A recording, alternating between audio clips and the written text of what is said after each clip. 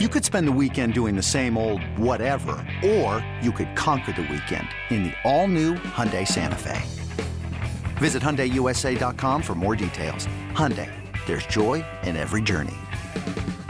This episode is brought to you by Progressive Insurance. Whether you love true crime or comedy, celebrity interviews or news, you call the shots on what's in your podcast queue. And guess what? Now you can call them on your auto insurance too with the Name Your Price tool from Progressive. It works just the way it sounds. You tell Progressive how much you want to pay for car insurance, and they'll show you coverage options that fit your budget. Get your quote today at Progressive.com to join the over 28 million drivers who trust Progressive. Progressive Casualty Insurance Company and Affiliates. Price and coverage match limited by state law. This is the Daily Tip presented by BetMGM. Now, here's Chelsea Messenger and Michael Jenkins.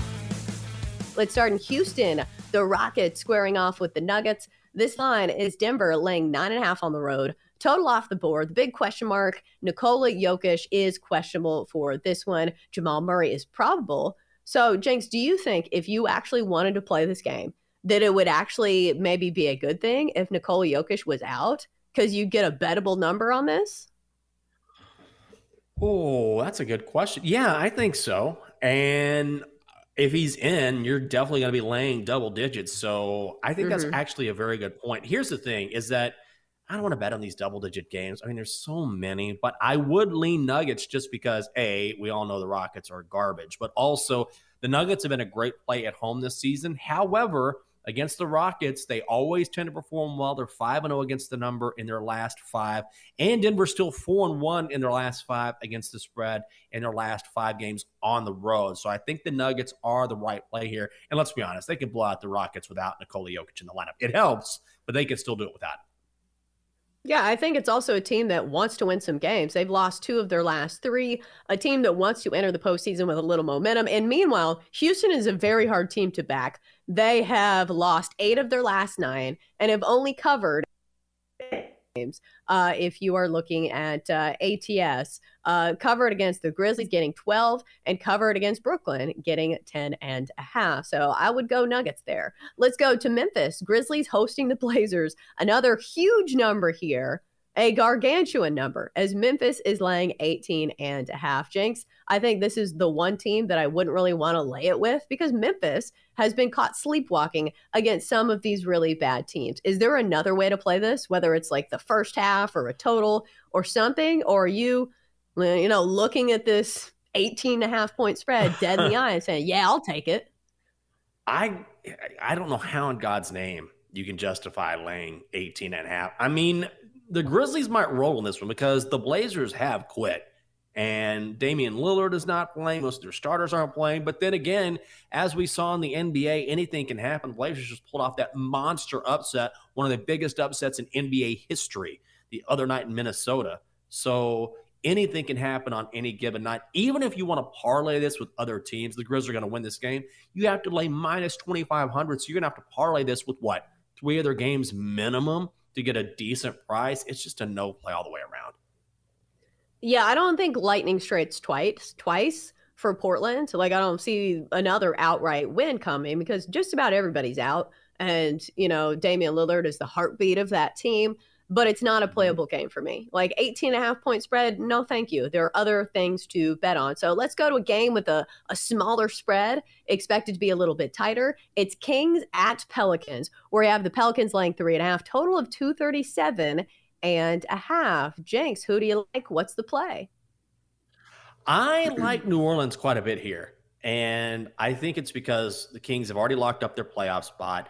But only a half game separates New Orleans from being where they are now, which is the 8th spot, to the 5th spot. So depending upon what happens in these final 4 games, the Pelicans could move up in a serious way. They've also won 7 of their last 10. They're 4-1 against the number in their last 5 home games, and they're getting the early money.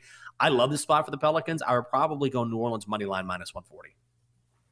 Yeah, that's actually a great angle. We crash on the NBA this time of year and how tough it is to bet because a lot of these teams have quit or we're betting, double-digit spreads. But this is a very, very playable angle. Although I will say just because a team needs to win a game does not guarantee that they're going to win a game.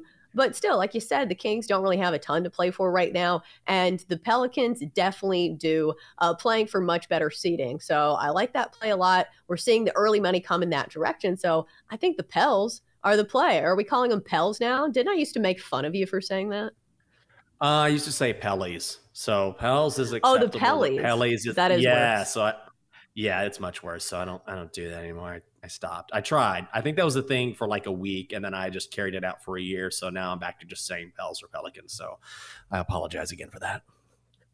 When is New Orleans going to retain ownership of the Jazz? Like, can't we just have the New Orleans Jazz? Like, doesn't that make way more sense? Yes.